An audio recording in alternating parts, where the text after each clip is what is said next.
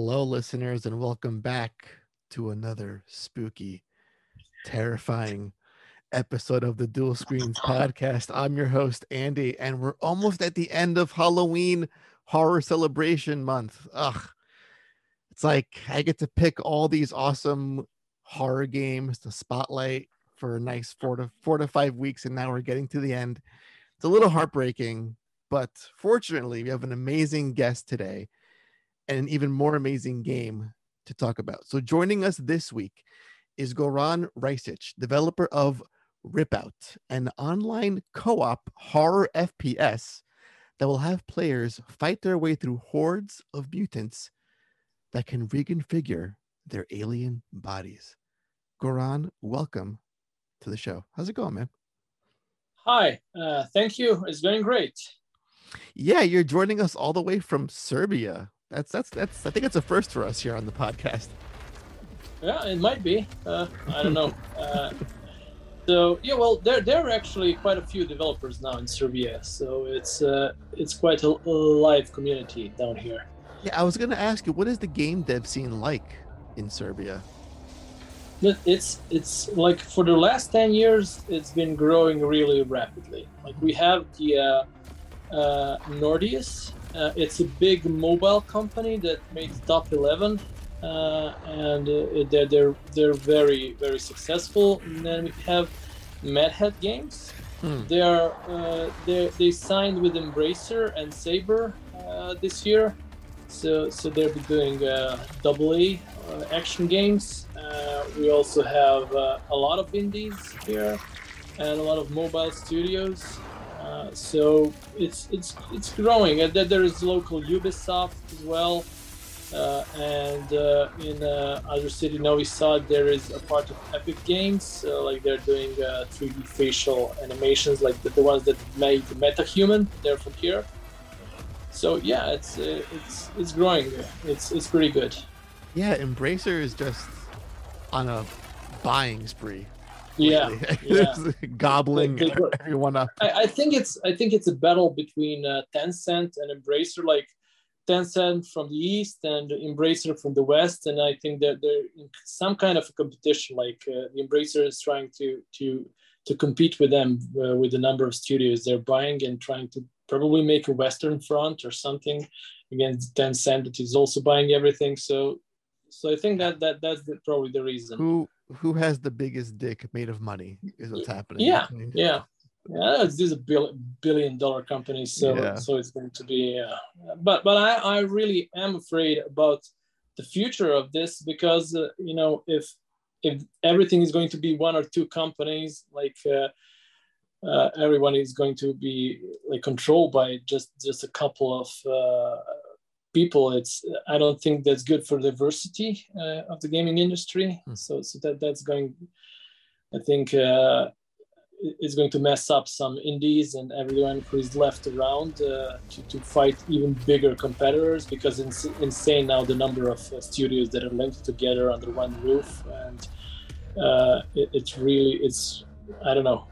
I'm not sure how it's going to look in a few years. Yeah, it's becoming such a huge part of the conversation. I feel every time there's an indie game that has a small fraction of success with the release, it's always, so-and-so should just go and buy them.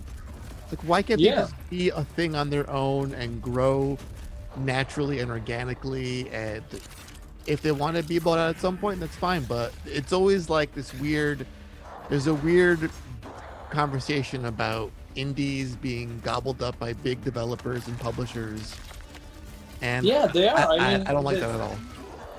Yeah, it's it's going to be a singular mindset. So that's what I don't like about it, and there is not going to be any freedom about the course of the gaming industry. And I think in a few years that how can we compete down the road when they have the large share of the market, and you're going to be virtually invisible on big platforms like Steam or PlayStation or whatever. So it's not going to pan out well for everyone who is not a part of a major company. Right. So that's, I mean, it's still cool right now, but if you see the trend, it's just going this one way road.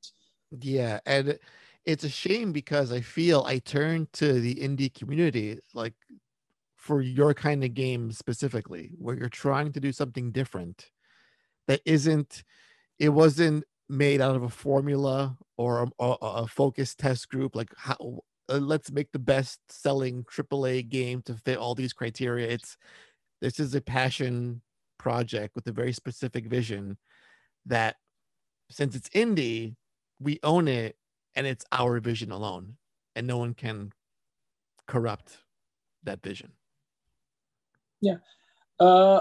Yeah, that's true. I mean, that was our starting point. Like do a core horror game with no restrictions. Like do it for the type of people that really appreciate that, without thinking about the broader market. Like doing a really hardcore 80s themed game, like paying homage to old horror movies like The Thing or the Fly, or all those body horrors from the 80s, and doing it and not trying to not emulate the formula that's like Left 4 Dead or right, or other games in that genre made, but do a different type of experience, a completely like undiluted experience. Right, and that's where your game comes in, because I'm a huge fan of horror. I love specifically the psychological mind-fucky type of horror, like a Silent Hill. But then there's the other side of the coin, which I adore, and that's the visceral, the body horror, the gross out things that will happen to your body. And Ripout seems to embrace all the best parts of body horror. So where did this game, let's why don't you give me your sales pitch for what this game is?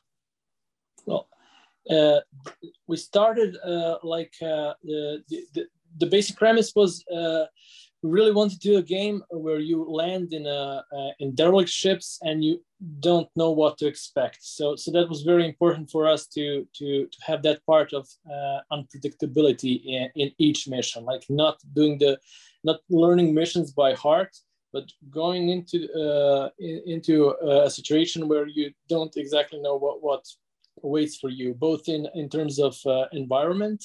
And then we expanded that and said, okay, but let's do that with monsters as well. So let's have monsters kind of combine themselves and give different abilities, have different attacks each time.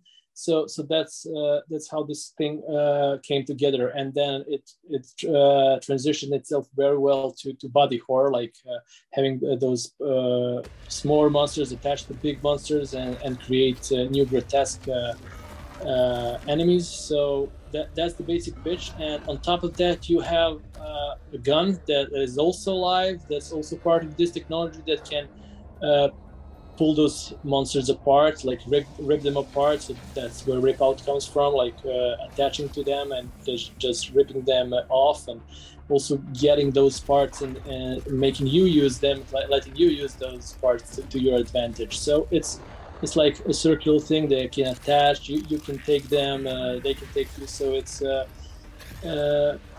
it gives a very very much freedom to the player, how the player is going to play it and how the whole situation is going to play out.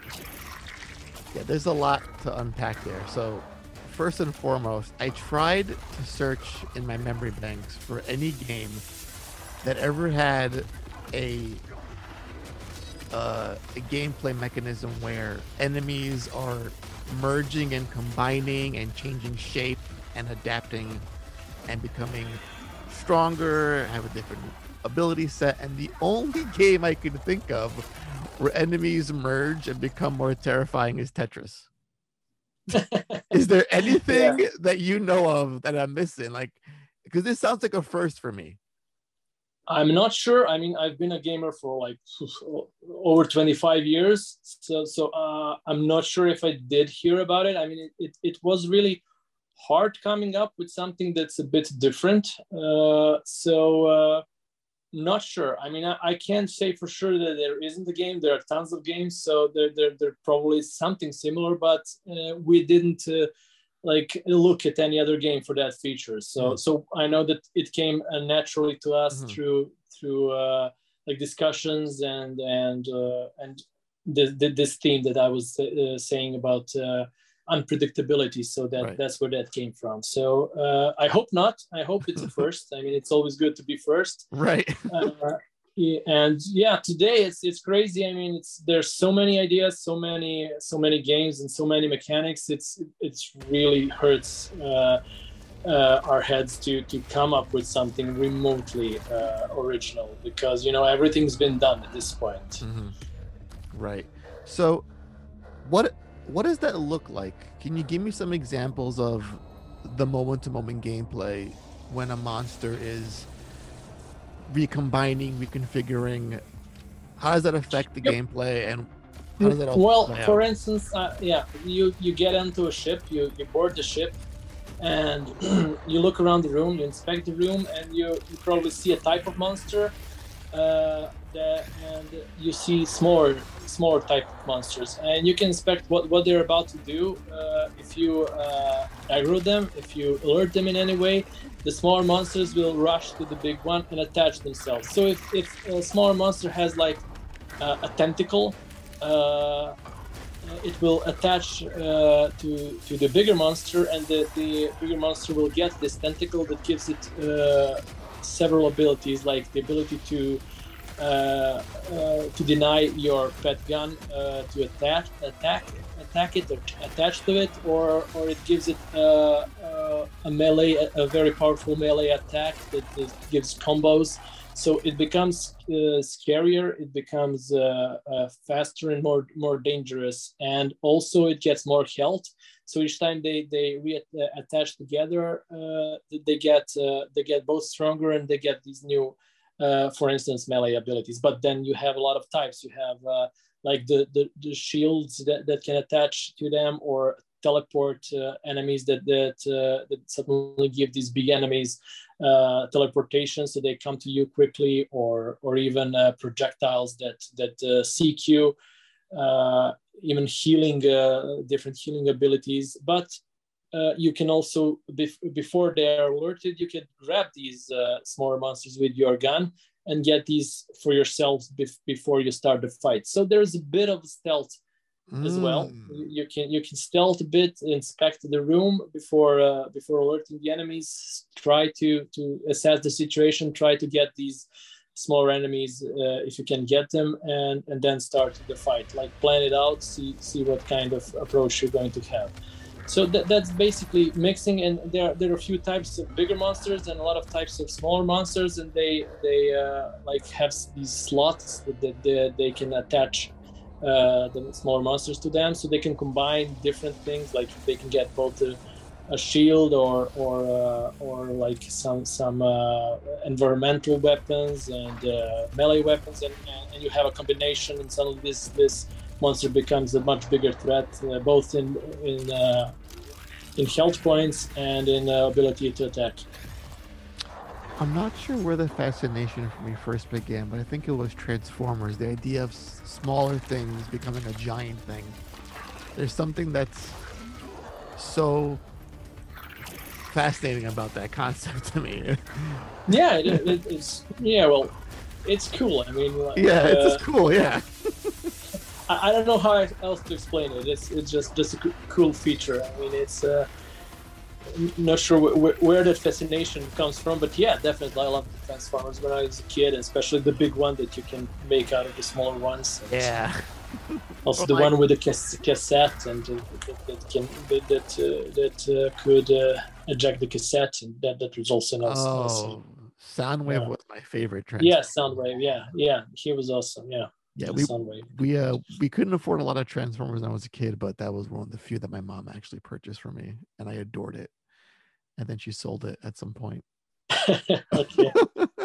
How do you keep that gameplay mechanic fresh? Is it just like a bunch of combinations you guys have planned out for the monsters?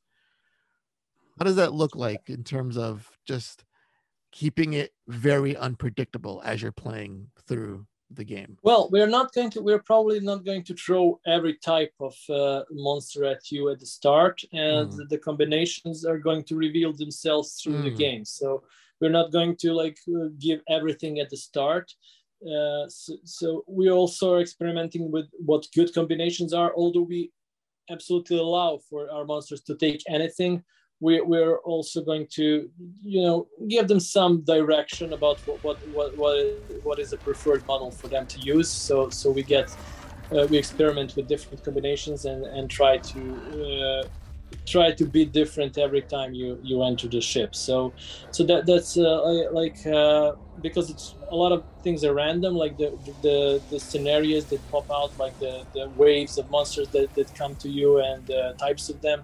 They're always somewhat random, so they should always give a different feeling each time you come in. So it comes down to having enough of these types of attacks and these types of abilities that give a lot of combinations. So once we reach that number where we have enough of different feel each time you come into the ship, then we will be satisfied with that. So right now there are 7 types of smaller monsters and 5 types of the bigger ones. So we're going to add a few more until we get that feeling. Okay, now it's different enough every time.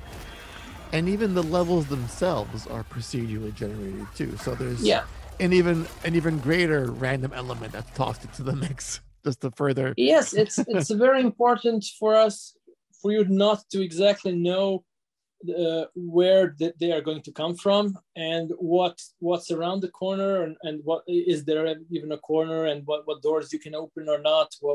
So every time you enter, we like I said, we don't want people to be familiar with the environment too much. I mean, of course, that there is going to be some repetition as you play, but it's never going to be exactly the same. So it's very important for horror, like if you play Dead Space, that it's a very linear experience. But because of this, you always have something new waiting for you, like the next room, and where is the enemy coming from, where what shaft is it coming out of, what closet is it coming out of. So we wanted to translate some of that feeling into a multiplayer repeatable experience. So because multiplayer is always a very, very similar experience in terms of where the enemies come from and what environments you enter, and you learn them by heart, and you try to be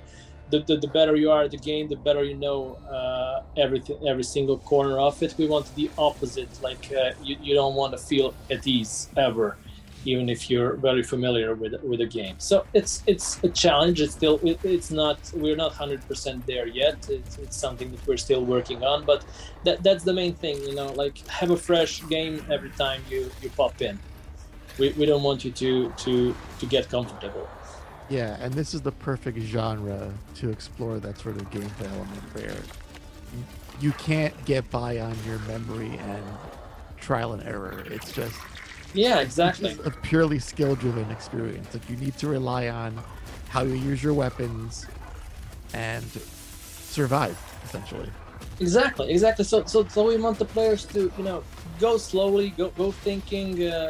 There are going to be action sequences, like you have to go in guns blazing, but that's just a small part of it. The other parts are going to be like, okay, figure out, are you going to go a bit stealth? Are you going to use this type of weapon here? And what would be a good approach for each area that you're moving through? So that is definitely where horror comes in. This is something that is, I mean, it's hard to do a co-op horror game because when you're with friends, it's not as scary. So this element of surprise is something that makes up for that. But we also left you with a single player experience if you don't want to play with anyone. So it's balanced out for that as well. How do you approach, again, the horror aspect with it being a co-op game? Because I feel like you've said before, it takes away a little bit of the suspense, knowing someone's there with you to kind of get by. How do you get rid of that and make it as scary as possible, knowing that there's still someone with you and you can still at any point be devoured by one of these monstrous Yeah. enemies? Well, first, yeah. Obviously, it's a bit the levels scale up a bit if there are more players. But of course, it's not only about damage. It's about the monsters themselves. It's not a horde shooter, so there are not a lot of enemies. So even when you're playing with your friends, so it's right now it's 3 people playing. We found out that for 4-player co-op is a bit messy and it takes away from the tension. So it was like our cap. We tested it and we got to the number of 3. That was just fine for us for both the experience and the balance of the game. And you have to, like, when there are 3 people, you have to work together to take down bigger enemies, because it's not going to be like 100 zombies or something that you have to mow down. So that definitely is not something that's scary. It's just action. So we wanted to, focus on that one enemy that you take some time to get down. So they're like almost like mini bosses. Like most of the enemies won't go down with a few shots. You're going to have to cooperate, like use your pet gun, throw at the bigger enemies and throw pet gun at the same time, and like 3 pet guns attached to the monster and kill it simultaneously. So there's that cooperation, and instead of just running around and shooting at everything, you have to be careful and plan this out together. You keep mentioning this pet gun, and yeah. I've seen a couple of videos about it. I've been reading up on it, and this thing looks fucking crazy. So I want you to tell me what this thing does, because I feel like another element to your game is not just this whole combining enemies aspect. It's also unique weapons, which a lot of games in this genre tend to shy away from. They go for like the standard handgun, machine gun. You're like, screw that. We're doing a whole different thing on our end. So let's get into that for a little bit. Yeah, that was also obviously something that is already a trope in FPS. Is like you have a standard 1, 2, 3, 4, 5 weapons, and that is something that people are used to. And being an indie developer, we were able to just say, okay, let's just try the player having just one weapon throughout the game that they can create for themselves. You can put different attachments to it. You can make it your own. You can play however you think you should play it. But there is like once you're in the derelict, once you get in the ship, there is no changing it. Like if you took something that has a lot of ammo and a lot of firepower, but not necessarily good for long range or short range, you're going to be throughout that mission stuck with that one. So we don't want you to have your whole arsenal with yourself throughout one mission. Like you have to decide which way you're going to play, and that also adds to both tactical and the scary part that you have to think about. You have this one weapon, and once you even throw it, because it's a pet gun, you can throw it, and then you're left with weaker weapon, like you have a pistol that's present once the pet gun is tearing through the enemies.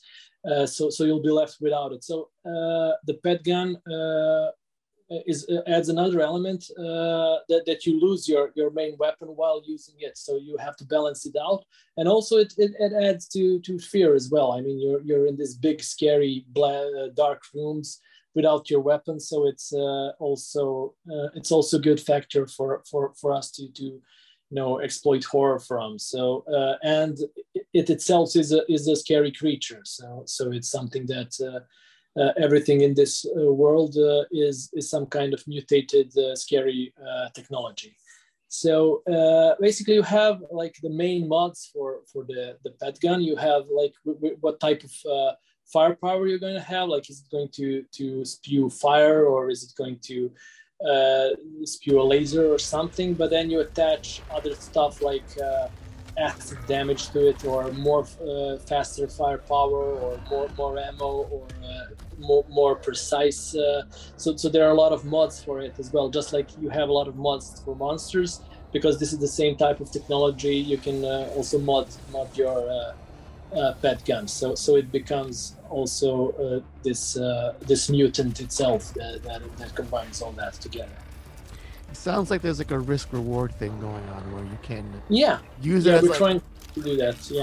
Yeah, like you can use it as like a full-blown blaster, or take a chance, send it out, and it can sort of harness the enemy's powers, but then you yourself are left weakened momentarily and more exactly vulnerable. You're going to have to decide what is a good time to do that. Like, if you're fighting 3 enemies at one time and you want to throw your pet gun at one of them, you're going to have to be sure that the other 2 are not going to kill you during that time. So that is always like a timing thing, when you're going to use it. Like, when it's 1 versus 1, it's probably easier to do it, but when you get 1 or 2 enemies, it's more than it's a decision-making process, like give or take. So well, that's where you have co-op. You can tell your friends, hey, I'm throwing exactly. I'm throwing the pet gun out, give me some cover fire for a good few minutes.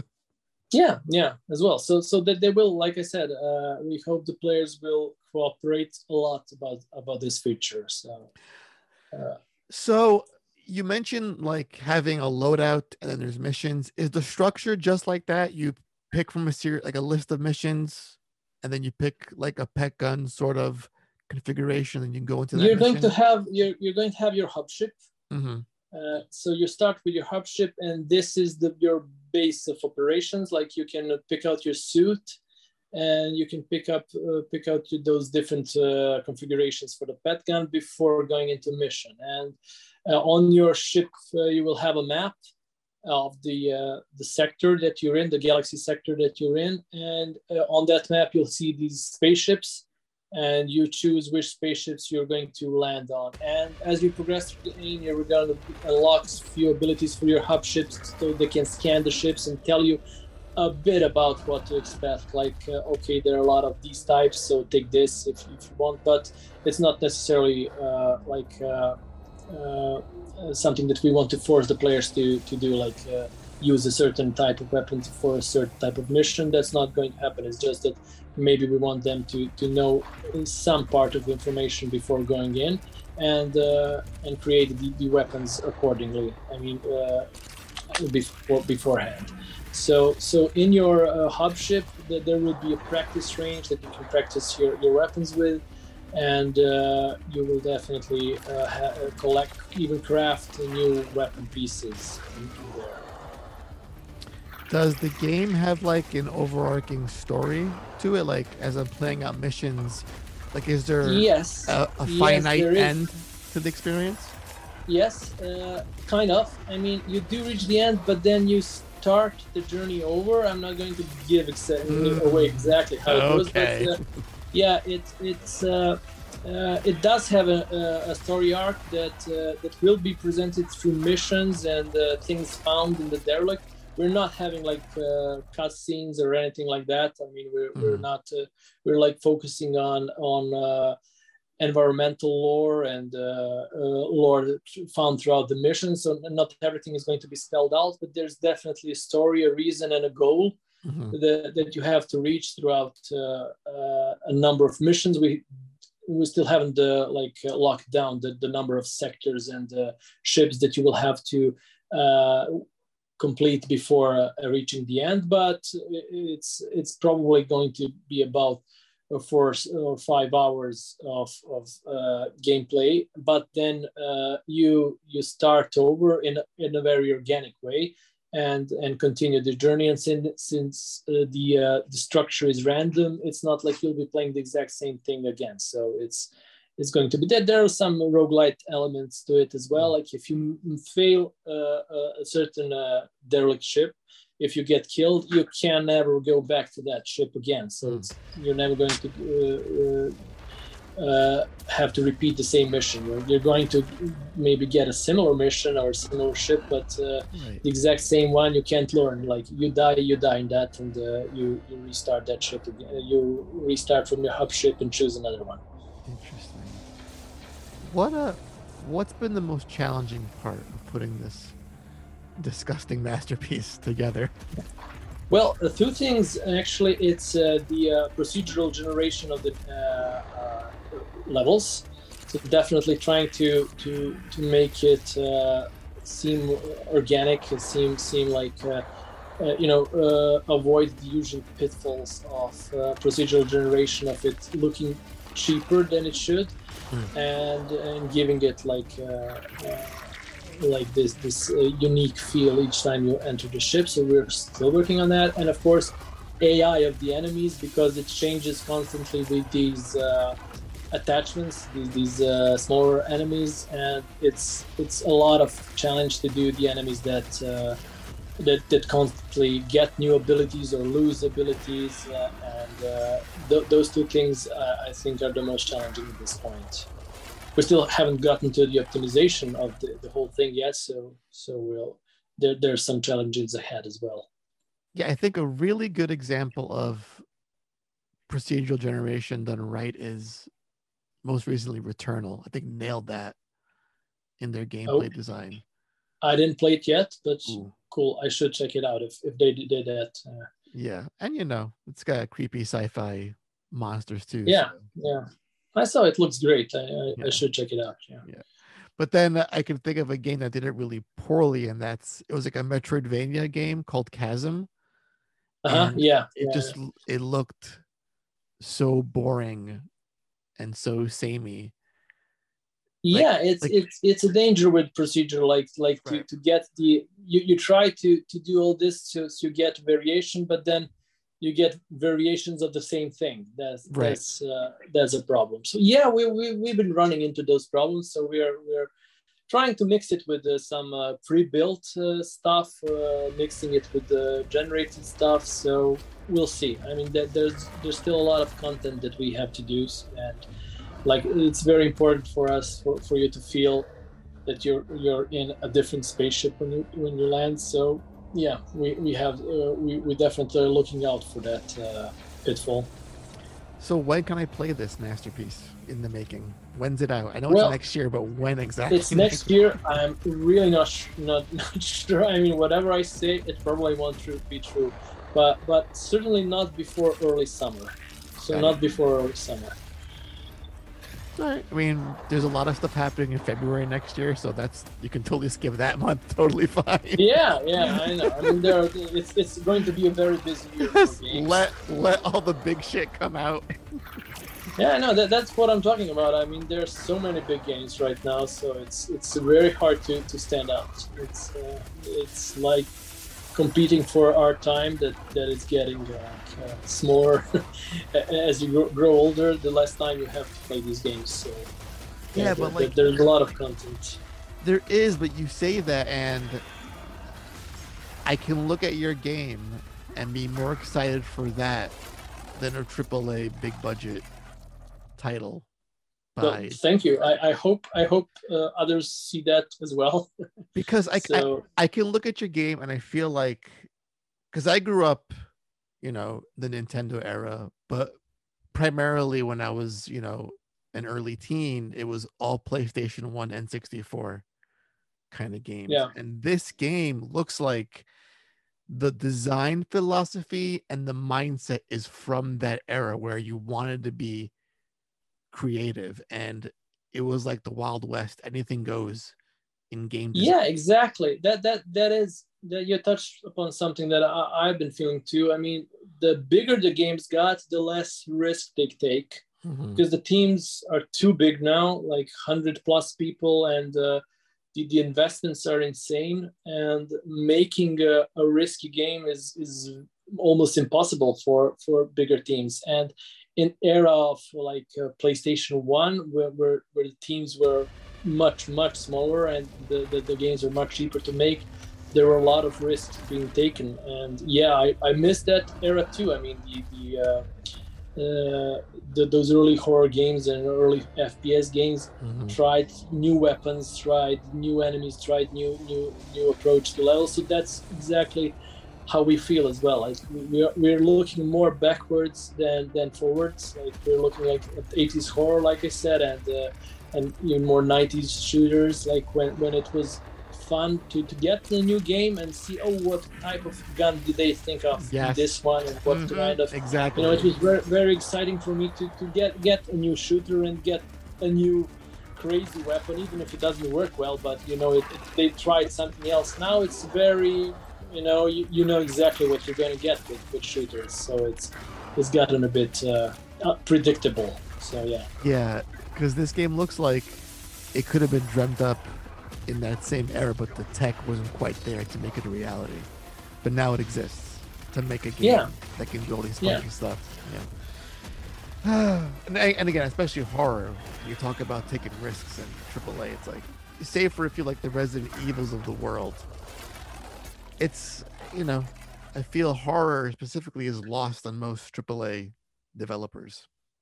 I think it's probably doesn't have as wide audience as other like more mainstream shooters provide. So it's that's the reason that you're not gonna see a big budget horror game. I mean, not of this type at least. I mean, you do have a great game like World War Z. That it's a good co-op game.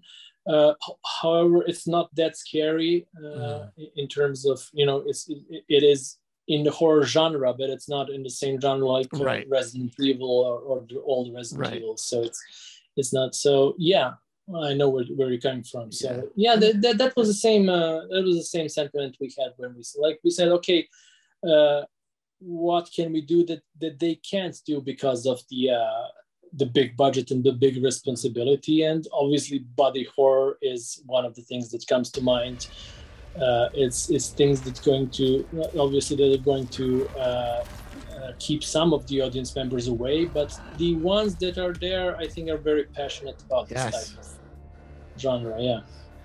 See, and this goes back to why not everyone should be acquired by someone or bought out by someone, because games like this need a space to exist, free of like, well, this is too risky, I don't know about this, let's change this up, let's give it more of a formula. But I'm glad that you guys can exist and make a game as creative as this, and as risky, and as grotesque and off-putting, and I'm in love with it. I'm so in love with this game. Thank you. This is very good to hear. Well, I hope it works out.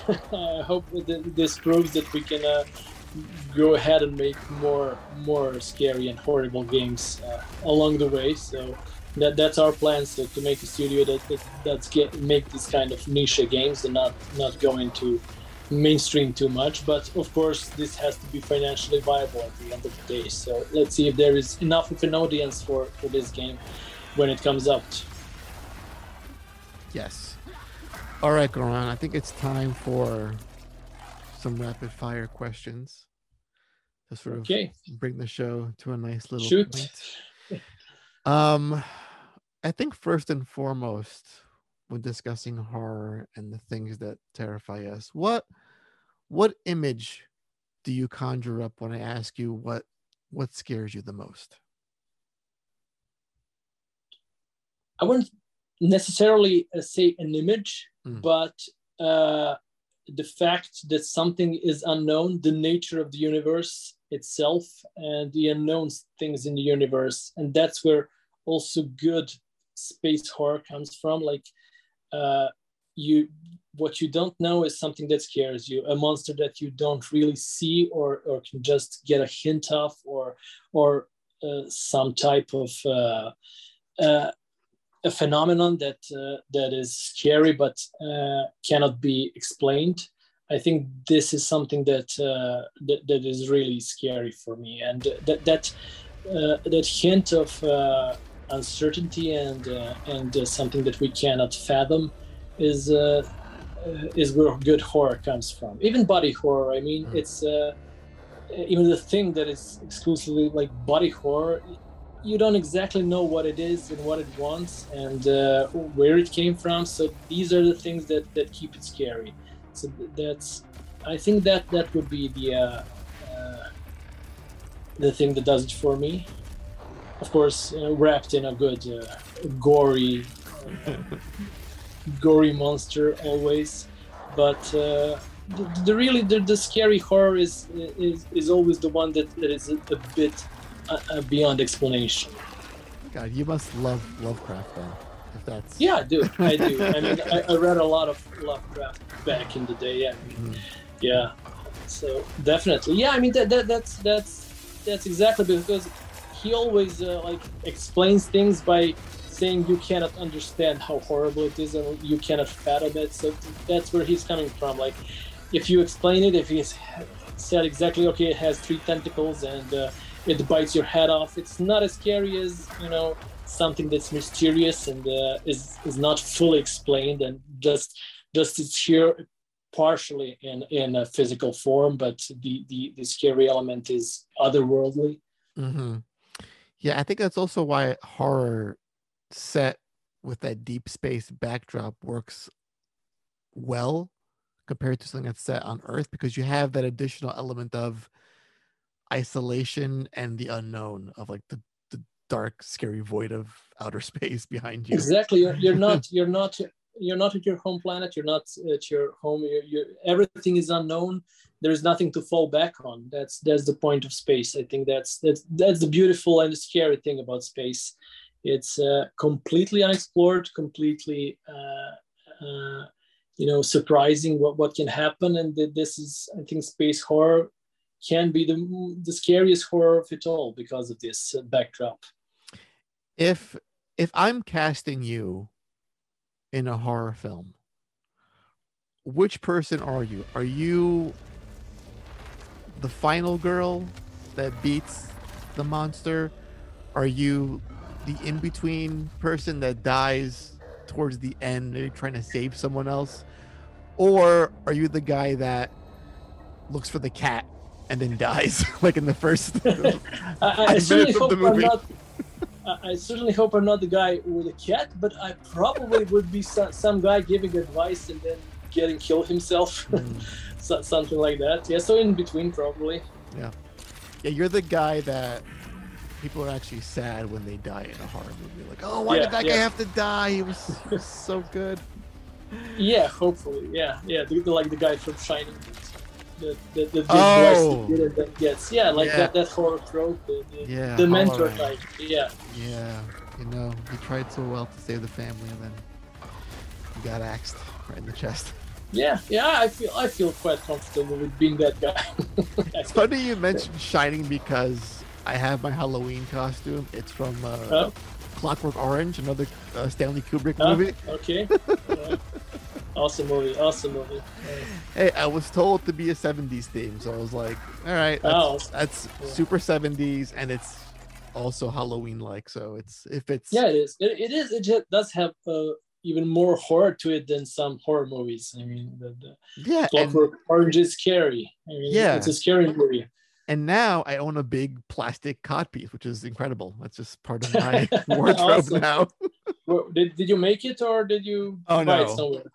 I can't do that crafty cosplay stuff. It's like, okay, let me go online. What looks not cheap? That costs some money. Order it, ship it, done.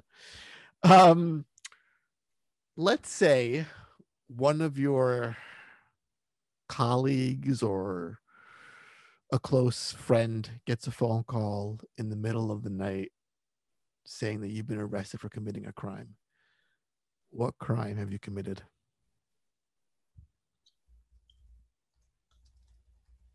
Probably killed someone. Oh my God. In self-defense. Yeah, okay. In self-defense. In self-defense. That's type of a middle of the night scenario. Yeah. So. Wow. Okay. Yeah. All right. Yeah, I see you as like maybe you were trying to intervene or help someone out. Yeah. And then things. Well, I'm thinking probably something happened at home, some kind of a home invasion scenario. Oh shit! Yes. Yeah. Yeah.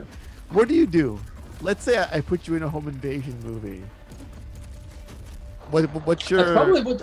I have an axe handy here in my room if I could find it, because it's a real mess. But I have a very, very sharp axe, so I think I'd go for the axe. I don't have a gun, so but I have a very good hand axe, so probably that. I'd go for that.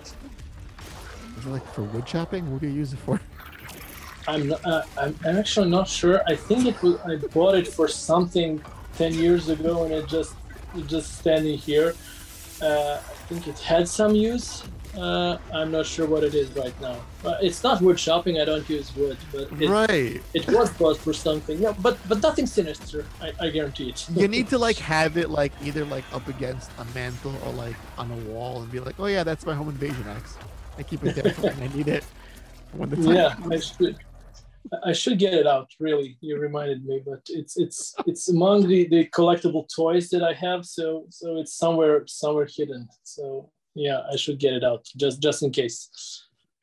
What was the last horror movie or game that had a big impact on you, that really got like under your bones and terrified you more than you thought? Well, the last that really terrified me was Hereditary. Oh my God, yes.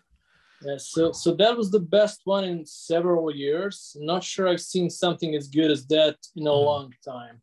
So it was really a masterpiece, in my opinion. It's really dark, and it really keeps you in a mood for a few days afterward as well. So yeah, that stays with you long after you watch it. And I love, like Ari Aster loves those family dramas. He's like so good at that. It's very good that he put a family in center of this satanic cult and these demonic possessions. I mean, it's done in a very, very new, fresh way, and it's done much more seriously than I've seen in a long time. It's the attention to detail, and obviously going through the lore of it all. I mean, there was obviously a lot of research done and a lot of careful planning and shots. I mean, it was really not like your average horror movie.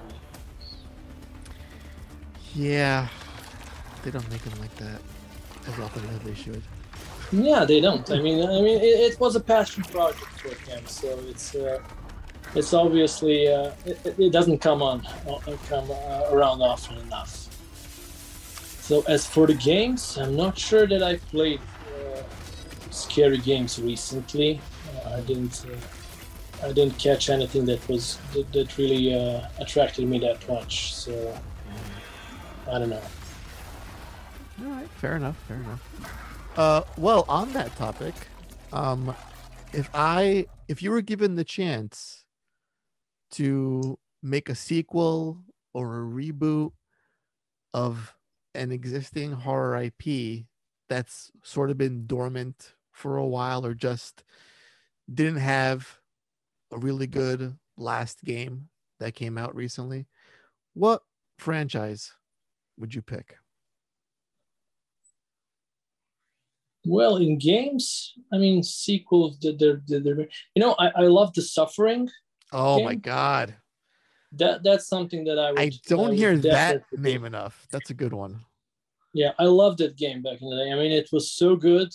I think it was very underrated. I mean, it doesn't come up often enough, but it was very, very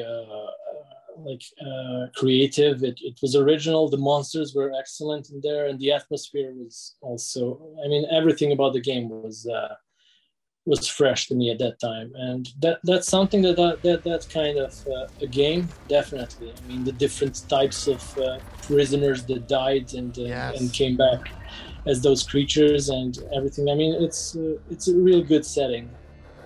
Yeah, and again, you would think that would have happened long before it did, but it's like the idea was right there. A horror game in a prison cell. Like that sounds. Yeah, it's horror in the prison, so Yeah, and on an island, deserted Yeah. island, so everything is very good in that game, and you know the monsters with like syringes on their fingers, and all those different types of deaths. It was really like you could really get into that world. Right. So yeah, I like that. That would be something that I'd love to work on if anybody was making a sequel to that. I'm actually, if I don't forget, I'm going to download both games right now so I can play them later. Yeah, I think I'm going to revisit it again. Yeah, I don't know if they did. I don't think they did a remaster or anything. No, I'm big on emulation, so I just I play them off the PC. Here we go, suffering. Download. Thank you so much for that. Okay, let's see. Where just promoting piracy at the end of the show. Let's say piracy is big here in Serbia still. Really? It's still yeah. It's like it never went away. Like we did get some like Microsoft when they came to Serbia, like 20 years ago or something, they started like checking up on companies and checking up on everybody having the original Windows and stuff like that. But lately, it's just been abandoned. Like nobody cares anymore. So piracy is booming again, I think. So I mean, there are a lot of people buying originals. That wasn't the case before, but also a lot of piracy as well. Interesting. Yeah, my thoughts on that is, if it's old enough where I can no longer purchase it off of a platform or a service, I'm gonna emulate. Like I have all the Nintendo games, Game Boy, Genesis, PS1. You know. Yeah. I gotta preserve them somehow. I'm not gonna spend $80 for like a PS1 classic, or the hell they call it, for like I'm not gonna do that. If I really like the game, like even if I have a pirate copy, if I really like it, I will buy it. I mean, I will buy it, but there are like so many crap games that I play, and then I would be really, really sorry if I bought them all for price. And like it was always like the average pay in Serbia is lower than like average pay in the Western countries. So it was always like $60 here was a bit more than you'd want to spend, you know. So it was like if they wanted to decrease piracy in these parts, they should sell games for cheaper compared to the average pay. So that was the biggest problem here, and that's why piracy bloomed. Like even before, where it was even bigger difference between pay than it was, and of course we never had any serious law about it over here. I mean, there is a law here now, and somebody sometimes gets fined, but mostly, I mean, you can download a lot of stuff and get away with it. Yeah, pretty easily. I feel guilty whenever like a really good indie game is on Game Pass, and I'm like, I like to buy the game and support the developer directly. Yeah, absolutely. I mean, like I said, it's. I mean, I'm even more. There's a bigger chance for me to actually buy the game if I try it, a pirate version, and then I like it, and I say, okay, I'm definitely. I want to have this original and have all the achievements and everything fully unlocked within original. But if it's and maybe if I didn't get the pirate, I wouldn't even think about the game, and I wouldn't have bought it at all. So it's like it goes both ways. I mean, I am basically against fully going piracy, of course, but it does help like educate a lot of kids like that wouldn't have their pocket monies to spend on a lot of types of games. So they get into gaming, and eventually they start buying games. And I think this is what CD Projekt Red they're also saying, like they're giving like The Witcher and everything, that they know there's a lot of piracy going on with their game, but it just gets them more audience that eventually, because they love the game, are going to buy the original. So more people, I think, are going to buy that original, and I don't think they're actually going to skip on buying the original because they have a pirate version. I think rather if there was no pirate, then the whole audience would be smaller in those parts of the world where games are much more expensive per average user. So there has to be a balance, I think. Yeah, of course. All right, Goran, I think I have one last question to ask you. A fun one, too. Ripout comes out next year. A huge success. Commercially, critically. Just, you have like yacht money. That's how good the game is doing. And you and your team are out celebrating. And you get really, really just drunk and destroyed. Like fall down drunk. Okay. What word best describes you when you've had a little too much to drink? Oh, describes me or the team? You can answer both if you want.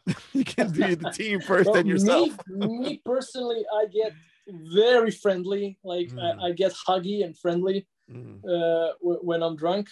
So you, if you catch me drunk, that's not very often. I mean, I don't get drunk like maybe once in a few years. You'll get me in that state.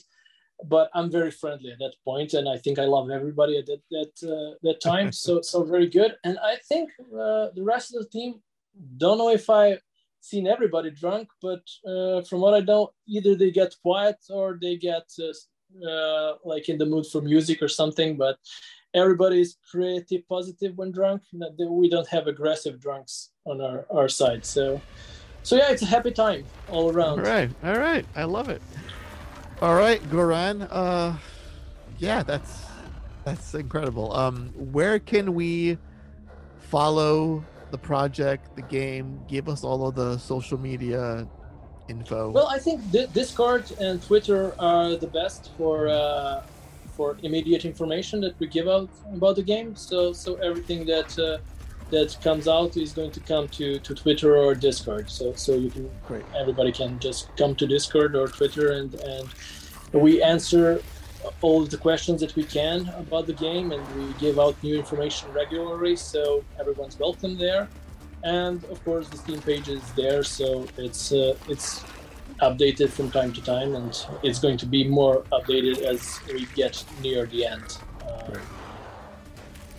Great. All right. Yeah, and we'll include all those links below for everyone to follow you guys and of course this game, because that algorithm needs some assistance, so we'll get you up there as best we can. Okay, great. Thank you. All right.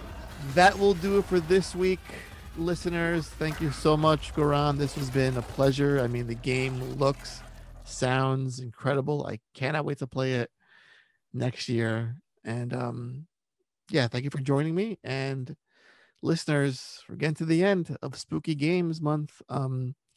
There's a few more big ones coming down the pipeline between now and maybe some will leak into November because I overbooked some stuff because I like scary games. So sue me. But until next time, thank you for listening. Thank you, Goran. And as always, please be excellent to each other.